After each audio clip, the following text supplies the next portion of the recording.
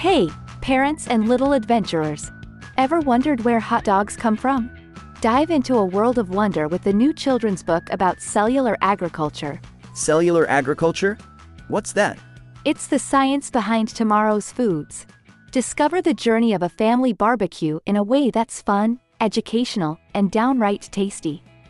Grab your copy of Where Do Hot Dogs Come From? On Amazon today. Yum! The future sounds so delicious. Curious for more? Visit www.hotdog.fyi. Happy reading! Thanks for tuning in to the Cultured Meat and Future Food podcast. On this episode, I had the pleasure of speaking to Robert Yeaman. I had a great discussion with Robert, and we actually just met at the 2018 New Harvest Conference on the East Coast. But before we jump into this episode, I just want to give a special shout out to Radical Snacks. They're offering a 20% discount if you use the code FUTUREFOODS at their website, which is radicalsnacks.com. That's RADICLE snacks.com, the botanical spelling of radical. They have some really delicious super bars that are packed with 60 blueberries and a lot of other research-based ingredients, so definitely check them out.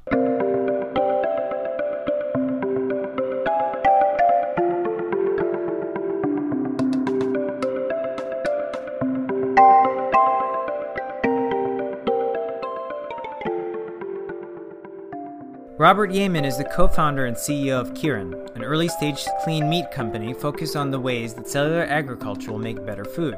Robert has a philosophy degree from Yale and previously worked at Google as a software engineer. He is a lifelong animal advocate and is passionate about moving society past the massive harms caused by factory farming. This passion led him to Clean Meat. He believes that the success of Clean Meat is the most likely way that factory farms will become obsolete in his lifetime, and he's devoted to making this a reality. Robert, I'd like to welcome you to the Cultured Meat and Future Food podcast. Thanks, Alex. I'm really excited to be here. Robert, so you recently founded a clean meat company. Can you tell us a little bit about your background and what really led you to start a company in the clean meat space? My previous job was as a software engineer, which is a bit orthogonal to this space, but my relevant background comes from the fact that I was really involved in animal advocacy and vegan stuff in the Bay Area. So just by nature of being a vegan in the Bay, I kind of was aware of the very early days of clean meat. I met a lot of the folks who were starting the early companies and was friends with them. So, I was aware of everything that was going on, but I didn't think at that point that I'd be working on clean meat. I just found it to be a very exciting new technology that was coming up, and I was following the very early days. Fast forward a couple of years, and I was still a software engineer, but I was feeling a bit unsatisfied with what I was doing. I was looking for a new direction, looking to do something that was a bit more impactful. And I asked myself, what was the thing in the world that I felt the most excited about? And the answer to that was clean meat. Because of my background in advocacy, it felt like clean meat was the most likely way that we could kind of reach the final goal of ending factory farming for good. So back in last September, I left my job with the intention of just figuring out how to contribute to the space in any way that I could. And since everything was very new to me, I spent a couple of months just learning a bunch about the science, about the industry, doing a lot of networking, talking to a lot of people, and trying to figure out what was the best way I could contribute. So at first I was trying to see if I could use my background in software and AI to do something useful for research. I ended up finding out that there wasn't really much there that I could help with, unfortunately. But I did learn that what the space really needs is more companies, because more companies means more people doing more productive work towards the end goal. So that's when I decided to start Kirin. There's very many reasons why people become vegan. And so before you started the company, you were vegan. What was the primary reason you became vegan? And I guess, how long have you been vegan? I've been vegan for, like 4 years, I think. But before that, I was a vegetarian since I was pretty little. There was a lot of reasons I kind of made the lifestyle switch, both kind of the environmental side of things, knowing it was one of the best personal things I could do for lowering my personal carbon emissions, and also the kind of animal rights side. I thought that it was the way we were treating animals on factory farms was morally impermissible. So I didn't want to. I wanted to lower my impact on that overall system. So that's why I became a vegan about 4 years ago. So when did you first hear about clean meat? Because you were working as a software engineer and not formally in the science space, I guess computer science, but not formally in like the biotech space. So when did you first hear about clean meat? I think I heard about Clean Meat for the first time in 2015, which is the year that I graduated. And if I'm not mistaken, that was the year after Memphis Meats was founded. So they were still really early. It was just a couple of people working on it. And a friend of mine was working there, and he was someone I knew through advocacy, was working at Memphis Meats. So he told me all about this kind of new weird technology that seemed like it had a lot of potential to really help animals. And yeah, I found it very exciting at the time. Over the next couple of years, I was closely following the space. I was supporting the Good Food Institute and New Harvest as well, and watching what happened before I was involved in it personally.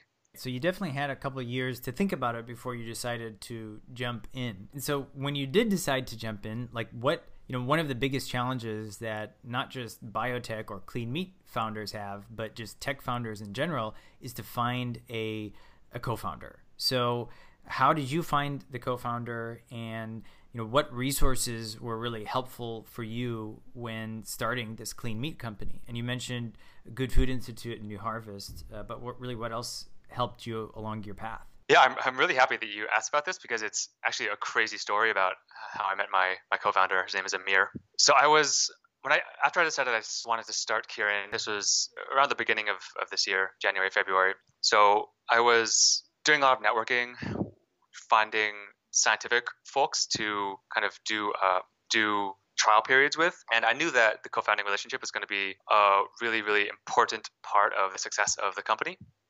So I was taking things very slowly and being very careful and being very picky. So I was working with a bunch of different people, trying to find someone who I really clicked with, but nothing was really clicking, and nothing was really working that well. So it was about 7, maybe 8 months after I left my job, and I still hadn't really found a co-founder who I really gelled with and who I felt like I wanted to start the company with. So I was thinking that, I tried to do the company, and maybe it wasn't in the books for me. I did my best and, made some progress, but maybe it wasn't what was going to be the most impactful thing for me to do. So I actually started to look for other jobs. And then literally the day before I was about to send my resumes out for companies, I had one last call with some scientist who had reached out to me on AngelList, because at that point I had put up a profile for my company on AngelList, saying I was looking for a co-founder, and he reached out to me. I didn't think anything of it, because at this point I had a lot of these calls like this. So it was a night before I was about to start my resumes out, and we started talking, and I quickly realized that, like holy crap, this guy's totally brilliant. He's really passionate about doing a startup, and we happen to be aligned on the ways that we thought were going to be the most impactful to attack the industry with a new company. So from that call, we decided to start working together, and I kind of pushed out all of my other plans. And yeah, things have been going great since then. I feel really fortunate to have connected with him, and even more fortunate that it came just in the nick of time. So I think you asked what resources I used. So I think that I mentioned I had worked with a bunch of people, and I think that the thing to remember with something like this, or hiring in general, is that it's ultimately a numbers game. So you can make yourself as attractive as possible, and you can be sure to look in the right places, but ultimately you're looking for something extremely specific, and you have to point yourself in the right direction and just cast a very wide net, right? So you're looking for someone who is very smart, very competent, who has a complementary skill set and a complementary expertise, who works well with you, kind of maybe fills in some of the soft skill holes that you lack, and you do the same with them. And I think this is maybe the hardest part, wants to actually start a company at the same time as you do, which actually is pretty uncommon. So yeah, the best thing you can do is just network with as many people as possible, and try to put yourself in the best position to kind of get lucky and find someone who just meets all the criteria, which is hard. In terms of more tangible things, I think going to conferences is really good. That's a great way to meet a lot of people quickly. Reaching out to folks and doing a lot of networking, obviously. One thing that was hard for me at the beginning was just to take myself seriously and be as legitimate as possible. Because I think a lot of people, when they're starting out, it's hard to do the things that are going to make you more legitimate. So I made a professional-looking website. I made an AngelList profile. I wrote a business plan. And I think all these things were good signals to people that I was talking to that, I'm actually very serious about this. I'm looking to commit to something, and I'm going to do whatever it takes to make it work. I think sending that signal out to people is really useful. A lot of times we hear about, people call it like imposter syndrome when you go into a new type of field. So would you say that you were feeling that? Yeah, I think that is a very accurate description of the feeling I was having. Yeah, and so Amir, your co-founder, is he local? I know you guys connected on LinkedIn, but was he in the Bay Area? No, so just graduated from McGill, which is in Montreal. So we were actually remote for the first month or two that we were working together. So we were Skyping a lot, doing a lot of Messenger, but you can only make it so far not actually being face to face with someone. So I'm actually in Montreal right now, and me and Amir are going through a startup accelerator that's part of McGill. So we've been able to be in the same city and really get to work and be very productive. I think I had remember when we were doing our early research, I think we might have seen that AngelList profile you created. At that time, the kind of shell company that you created was called Stallion Foods. Is that right? Yeah, that was the name. That was the first name I came up with. Okay, cool. And I think it's important to really, earlier you were talking about like we need more clean meat companies. I think it's important to, anyone who's interested to kind of go out there and really put their name out. And that's really awesome that you did that. And so, why do you think now might be, aside from the fact that we need more companies and really everyone in the space is saying that we need more people interested, there's a lot of jobs that are going to be coming out in clean meat. Why do you think now is particularly a good time to start a clean meat company? Well, I think the right time to start a new clean meat company is honestly as soon as possible. I think, at least in our case, I felt like we had a unique take on things in a unique direction. And I thought it was important that someone do this, right, for the industry. And so, yeah, I think the best time to start the business is now, or maybe yesterday. Every year, tens of billions of animals are killed on farms, and our climate moves one step closer to destruction. So every second that we waste is potentially damaging. There's a lot of buzz around clean meat right now, and I hate to say that it might become one of those buzzwords like VR and AI. But do you think that there are a lot of investors in the space that are interested? And if so, the biggest challenge you have is really not how much to bring in, but who to choose in terms of the right investors. So how are you going to go about to choose the right investors, or which investors have you already chosen? You mentioned that you're in an accelerator program for this new company. Do you have a strategy for that? Yeah, so that's a great question. Full disclosure, we're still going through our first round of funding, so maybe talk to me in a month or a year, and I'll have different thoughts about this. But I'll tell you a little bit about what I'm looking for right now. And the most important thing is just that I'm looking for people who want to be partners for the long haul, right? Clean meat is not going to be an area where you can go in, get your short-term gains, and then get out. The reason why I think clean meat is such an attractive option for investors right now is that it just has this massive upside, right? Once you validate that the technology is there, and you can get past the regulatory risks, and you can get consumers to be on board with the technology. Once you get past all these things, then the floodgates are kind of open, right? The meat is such a huge part of our society that the upside of getting it all right is so huge. But it's going to take a lot of work and a good amount of time before we get to that space. So I think it's important that an investor is kind of a long-term partner, not just a short-term source of capital, right? Also, obviously, connectors with investors with useful connections to other areas of biotech or maybe the food industry. These are all very useful as well. And how important do you think it is to establish an HQ or base in the San Francisco Bay Area? That's something we're actually think that we're working through right now. One of the things that surprised me about being in Montreal is that there is a pretty noticeable difference in the risk tolerance and the risk mindset of investors and entrepreneurs here. And I think that clean meat is maybe a bit of a harder sell it here than it would be in the Bay. We haven't actually started going around and pitching yet, so it's unclear whether or not that's going to translate to difficulty raising. But I think that one of the great things about the Bay is that people are just really ambitious and really willing to take big risks for big upsides. And I think that sort of thing is going to be really important. So I think there is a lot of merit, and I think there is a reason you see a lot of the clean meat companies right now focused in the Bay Area.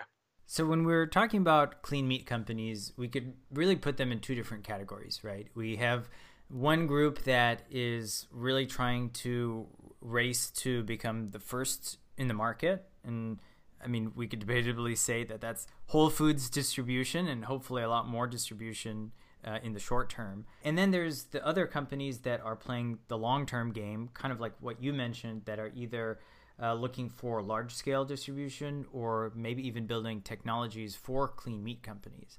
So in these two directions, either the race or the long term, which mindset does your company have? I think that I don't really see Kirin as adopting either of these strategies, right? I mean, so I mentioned before that it's really important that all this stuff happen quickly, and obviously there is a pretty big first mover advantage here. If you can get the IP in the important areas, or you can kind of establish yourself in consumers' minds as, the clean meat company or something like that, there's obviously a lot of benefit to be had there. At the same time, I think there's a lot of merit to being cautious and moving slowly, because we only get one shot at this, right? If we mess it up, and maybe, like, I sometimes worry about the personal assistant phenomenon. And so I think about stuff like Siri or the Google Assistant, and basically they are all terrible, and everybody knows they're all terrible. But I think that what happened was that all the big tech companies thought that they had to be the first ones to really get this right in order to reap the benefits. And I think as a result, you see a mindset among consumers that basically just doesn't trust personal assistants. They think that, like, why would I ask Siri to do something? Because Siri is just going to, like, mess it up, and Siri's not going to be useful. So I think there's, like, a similar risk for clean meat if there's too much of, like, an arms race mentality and people are trying to be the first to market.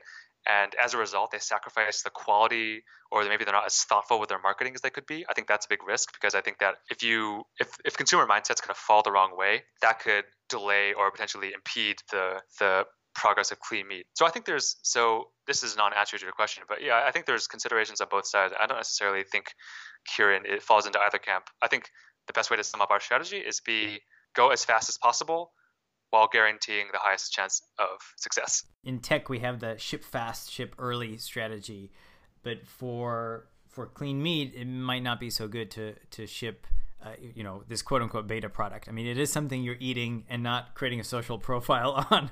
So it is very important. Yeah, and there's some interesting disanalogies between tech and clean meat, or biotech more generally. And so the notion you said about move fast and break things, right? This is something you often hear in tech.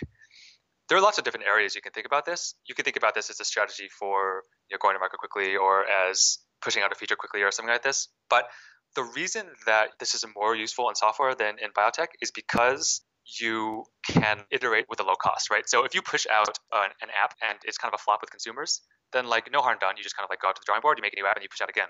There are disanalogies with biotech that make this strategy a bit harder, because you can't iterate as quickly. It's an interesting point, though. I think you made a good point, because, I mean, you like you said, you could always just take this site down if it doesn't perform or whatever it may be. But it takes a little bit more effort to get a product out there, a product in stores. Aside from the development effort, it also takes distribution is not as easy as setting up a website, for lack of a better phrase. Yeah. Let's talk about growth. There's growth is a huge aspect of not running a company, but having that startup mindset.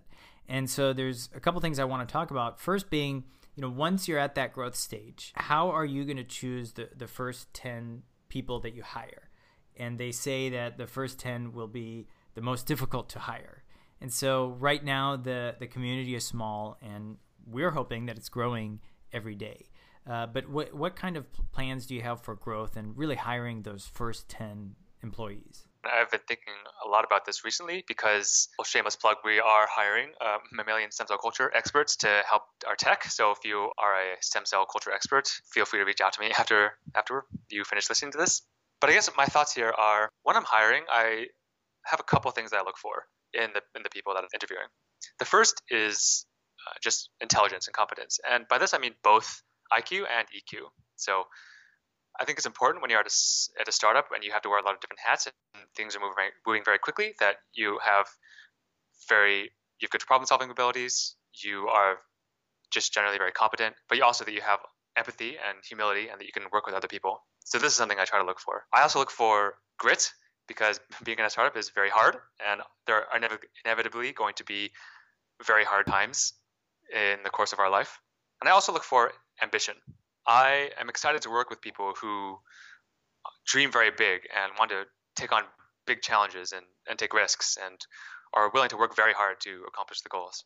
So these things, IQ, EQ, grit, and ambition, are the things I look for the most when I'm looking for people who I want to work with on Kirin. And I think one way in which Kirin is different, maybe from other people who are going to be hiring, is that missing from that list is having years of experience doing the exact thing that you'd be doing for a company. The first thing to remember is that Clean Meat is very young, so there are just like very few people who have experience. That's exactly what you're going to be doing at a Clean Meat startup, right? But also, I think this is a lesson that I learned. It's a lesson that I experienced firsthand while working at Google. So I think that Google has actually gotten a pretty big edge on hiring in the market of software engineering, because they are pretty good at finding people with unconventional backgrounds. And I think I'm someone with an unconventional background. So as I was a philosophy grad out of college, and my only experience with coding was a 3-month boot camp where I learned web development. So given my background, I couldn't get interviews at Facebook, Amazon, Microsoft, any of the big companies really, except Google did give me an interview. And I think that because Google has an interviewing strategy of looking for people who maybe don't have years of experience doing the exact thing that they're doing, but maybe have some other qualities that would make them really productive workers, I think this is one of the reasons maybe why they have one of the strongest engineering teams in tech. So I think I kind of picked up this philosophy, this hiring philosophy from Google, that experience is less important than IQ, EQ, grit, and ambition.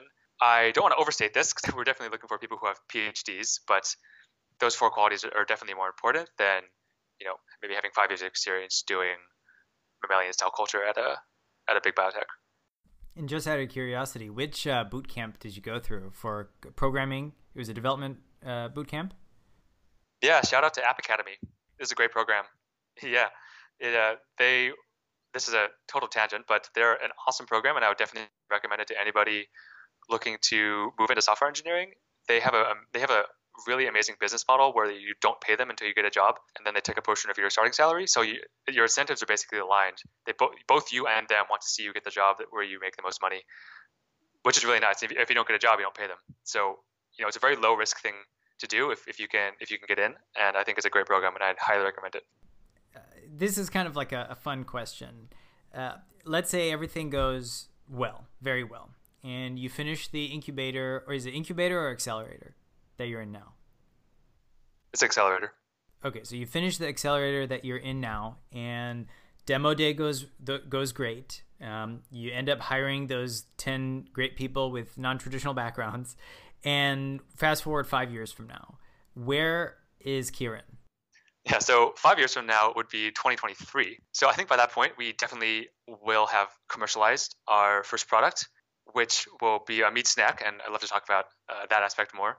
And I think at that point, we want to be growing really quickly on the market side of things, have strong growth in our product, and also have a really robust R&D capabilities that we've built out over the years. So 5 years, first product, high growth. Those are the goals. If you can, tell us a little bit about the meat snack. Yeah, so I think you may have mentioned in the intro that on a high level, we're looking for ways in which cellular agriculture will make meat better. So instead of focusing on the biggest, most established products in the meat market and then trying to replicate them, we're looking at the areas where you can do things that weren't possible with animals, but now are possible. And looking at what sorts of products you can make with those that our consumers are really going to want. And we think this is the best strategy for reaching the everyday consumer who might not care about the technology or actually even be hesitant to try clean meat. So the first area we're looking at and we're going to be targeting is the meat snack market. So think about beef jerky, meat sticks, this sort of thing. The competitive advantage that we're capitalizing on here is that clean meat doesn't have any bacteria. So over the course of an animal's life, it naturally grows bacteria that stay in its flesh until it becomes meat. And also during processing, there's a lot of bacteria flying around, right? So it's just kind of this inherent part of animal agriculture that the end product has high bacteria content. This is why you have to refrigerate meat, and you generally don't want to eat it if it's been sitting out too long.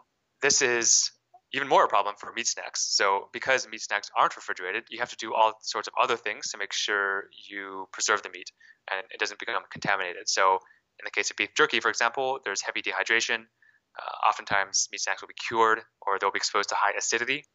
All these things degrade the quality and experience of the end product and kind of take the meat snack away from the experience that people love about eating a piece of meat, right? But we can actually fix this with cell ag because the cell ag process, you already have those requirements to keep bioreactors free of bacteria. If you can create a process from bioreactor to packaging that's mostly aseptic, then you can create much higher quality meat snack products that makes the experience much closer to what you already love about eating meat for dinner or something like this. So we're using this inherent advantage of cell ag that is bacteria free, and we're making a better product, so a better meat snack. It also turns out that there's some nice technical advantages that go with this focus that will allow us to reach scale a bit faster and cheaper.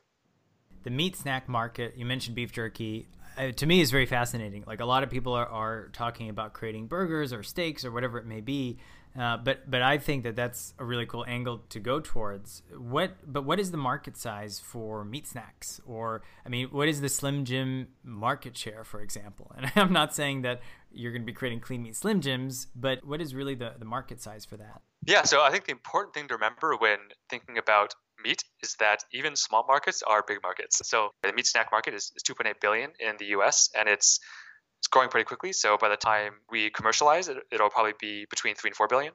But I think the important thing to remember is that when you're thinking about the first product that you're going to market with, we're taking a concentric circle approach. So you can think of Amazon started with books, and now they're this e-commerce behemoth. So we're thinking, instead of targeting the biggest market out there, what's the market where we have the best chance of commercializing quickly and the best chance of succeeding, basically.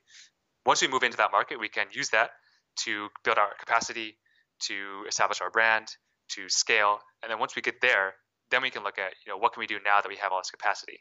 So that's why we're targeting a market that's maybe a bit smaller than something like ground beef. 2.8 billion, considering that's just the starting point, is not a bad market share either. So that's very cool. And I think I've mentioned on the show before, just like you mentioned, taking that Netflix approach, like starting with DVDs and then going over to streaming. I think that is what a lot of companies are doing these days. Uber is a great example, starting with drivers and vehicles and switching over to autonomous. We haven't seen that yet in play, but I think it's an exciting path towards the future. Yeah, I absolutely agree, and I like that we're using tech as a example so much. It's a nice given my background. From a development standpoint, so from a product and development standpoint, what are the biggest challenges for not just Kirin, but most clean meat companies out there? Is there something that really needs to be overcome? We have samples out there today, but what are the biggest development challenges that clean meat companies are facing today? Yeah, so on the product side, I think some companies have a plan to be more of a supplier, like a wholesale supplier maybe, more than a product company. But I think if you are trying to be a product company and you want to make clean meat products, you have to keep in mind what the value is for the everyday consumer, right? It's not enough to say that what we're making is better for the environment, doesn't require animal slaughter. These are good messages, right?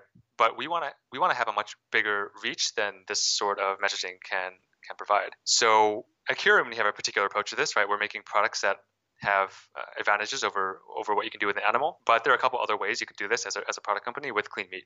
You can make something that's cheaper. You can capitalize on the way that cell ag is going to affect supply chains and make something that's more accessible than you could do with animals. You can also accomplish something by building a really powerful brand. And if you tell a great story or create a very strong premium craft appeal, then this is also a way you can provide value to everyday consumers. But I think the important thing to keep in mind with your product is, why would someone buy this who doesn't necessarily care about the technology or who maybe is a little bit turned off by this?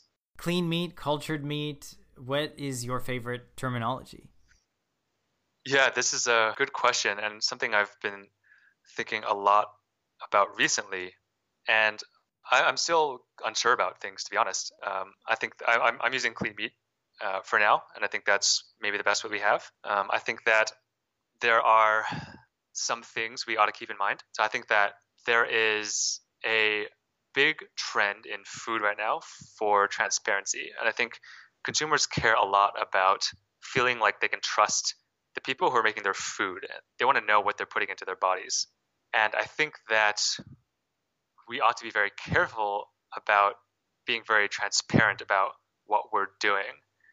And I think that if there's a term that maybe comes off as very markety, which I'm not saying that clean meat does, but like if it comes off as very markety, then even if consumers react to it well in like very short term, then if they later learn more things about it that kind of makes it feel like we were trying to deceive them, that could have like harmful long-term effects.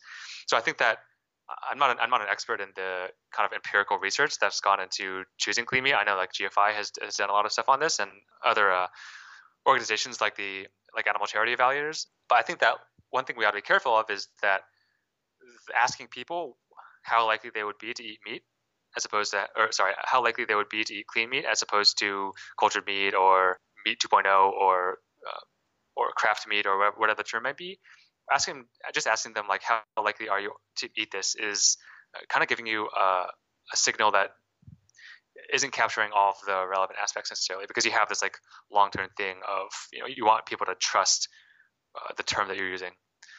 At the same time, I do think clean meat is like a fine term, and I'm not like super worried about it. I think that there are also merits to just like having everybody use the same term. So yeah, those are my rambling thoughts about that. Yeah. No, it's definitely interesting. And so, if there was, let's say there was a clean meat product from Kirin out today, like what would it be labeled as? Would it be labeled as like clean meat jerky or clean, like let's say beef jerky? And like you said, like people do want transparency. So I guess would it say clean beef jerky? Yeah, I mean, you certainly shouldn't try to hide who you are from the consumers. Like if they think you came from an animal and they discover that you didn't, not only is that bad for the consumer, that's like somewhat unethical even, right? But I think that this is a hard question, and so my gut feeling is that you would make it very clear that you use cell ag, but you would spin it in a way that makes it seem very good. So I think the best way to spin it right now is to kind of give it this a craft feel. So there's been some talk, Jack Bobo, who's really been pushing this term craft meat. And I think there is some merit to the thought here. I think that you can frame clean meat as a way to really control how we're making products and what we're putting into them. So if you can emphasize, like, we have this technology that allows us to really work with like the underlying fabric and the fundamental material of the food products, and this allows us to create this very premium craft product. I think this is a good way to market clean meat in a way that is both transparent and also appealing. That being said, I'm not a marketing expert. That's just my intuition right now. So you can get in touch with Robert Yeaman on LinkedIn. Robert, do you have any last insights for our listeners today? Yeah, first of all, thank you so much for having me on your podcast. I'm a regular listener and a big fan, so it's great to be here. I do have one shameless plug, which was, I think I mentioned earlier, that we're hiring a stem cell culture expert, and we're also about to start raising a pre-seed round. So if you're interested in learning more about Kirin, or you just want to chat, you can email me at robert@kirinmeats.com. That's KIRAN meats.com. And you can, in general, I'm just very happy to chat with anybody who wants to learn more about what we're doing, or who's just interested in clean meat and wants to learn more about it. I love talking to people who are interested in this space and maybe want to get involved. So feel free to reach out. And my last thought is just that I'm really excited about the future of this industry, and I'm really happy to be a part of it. Robert, thank you so much for being with us today and sharing your story on the Cultured Meat and Future Food podcast. This is your host, Alex, and we look forward to seeing you on our next episode.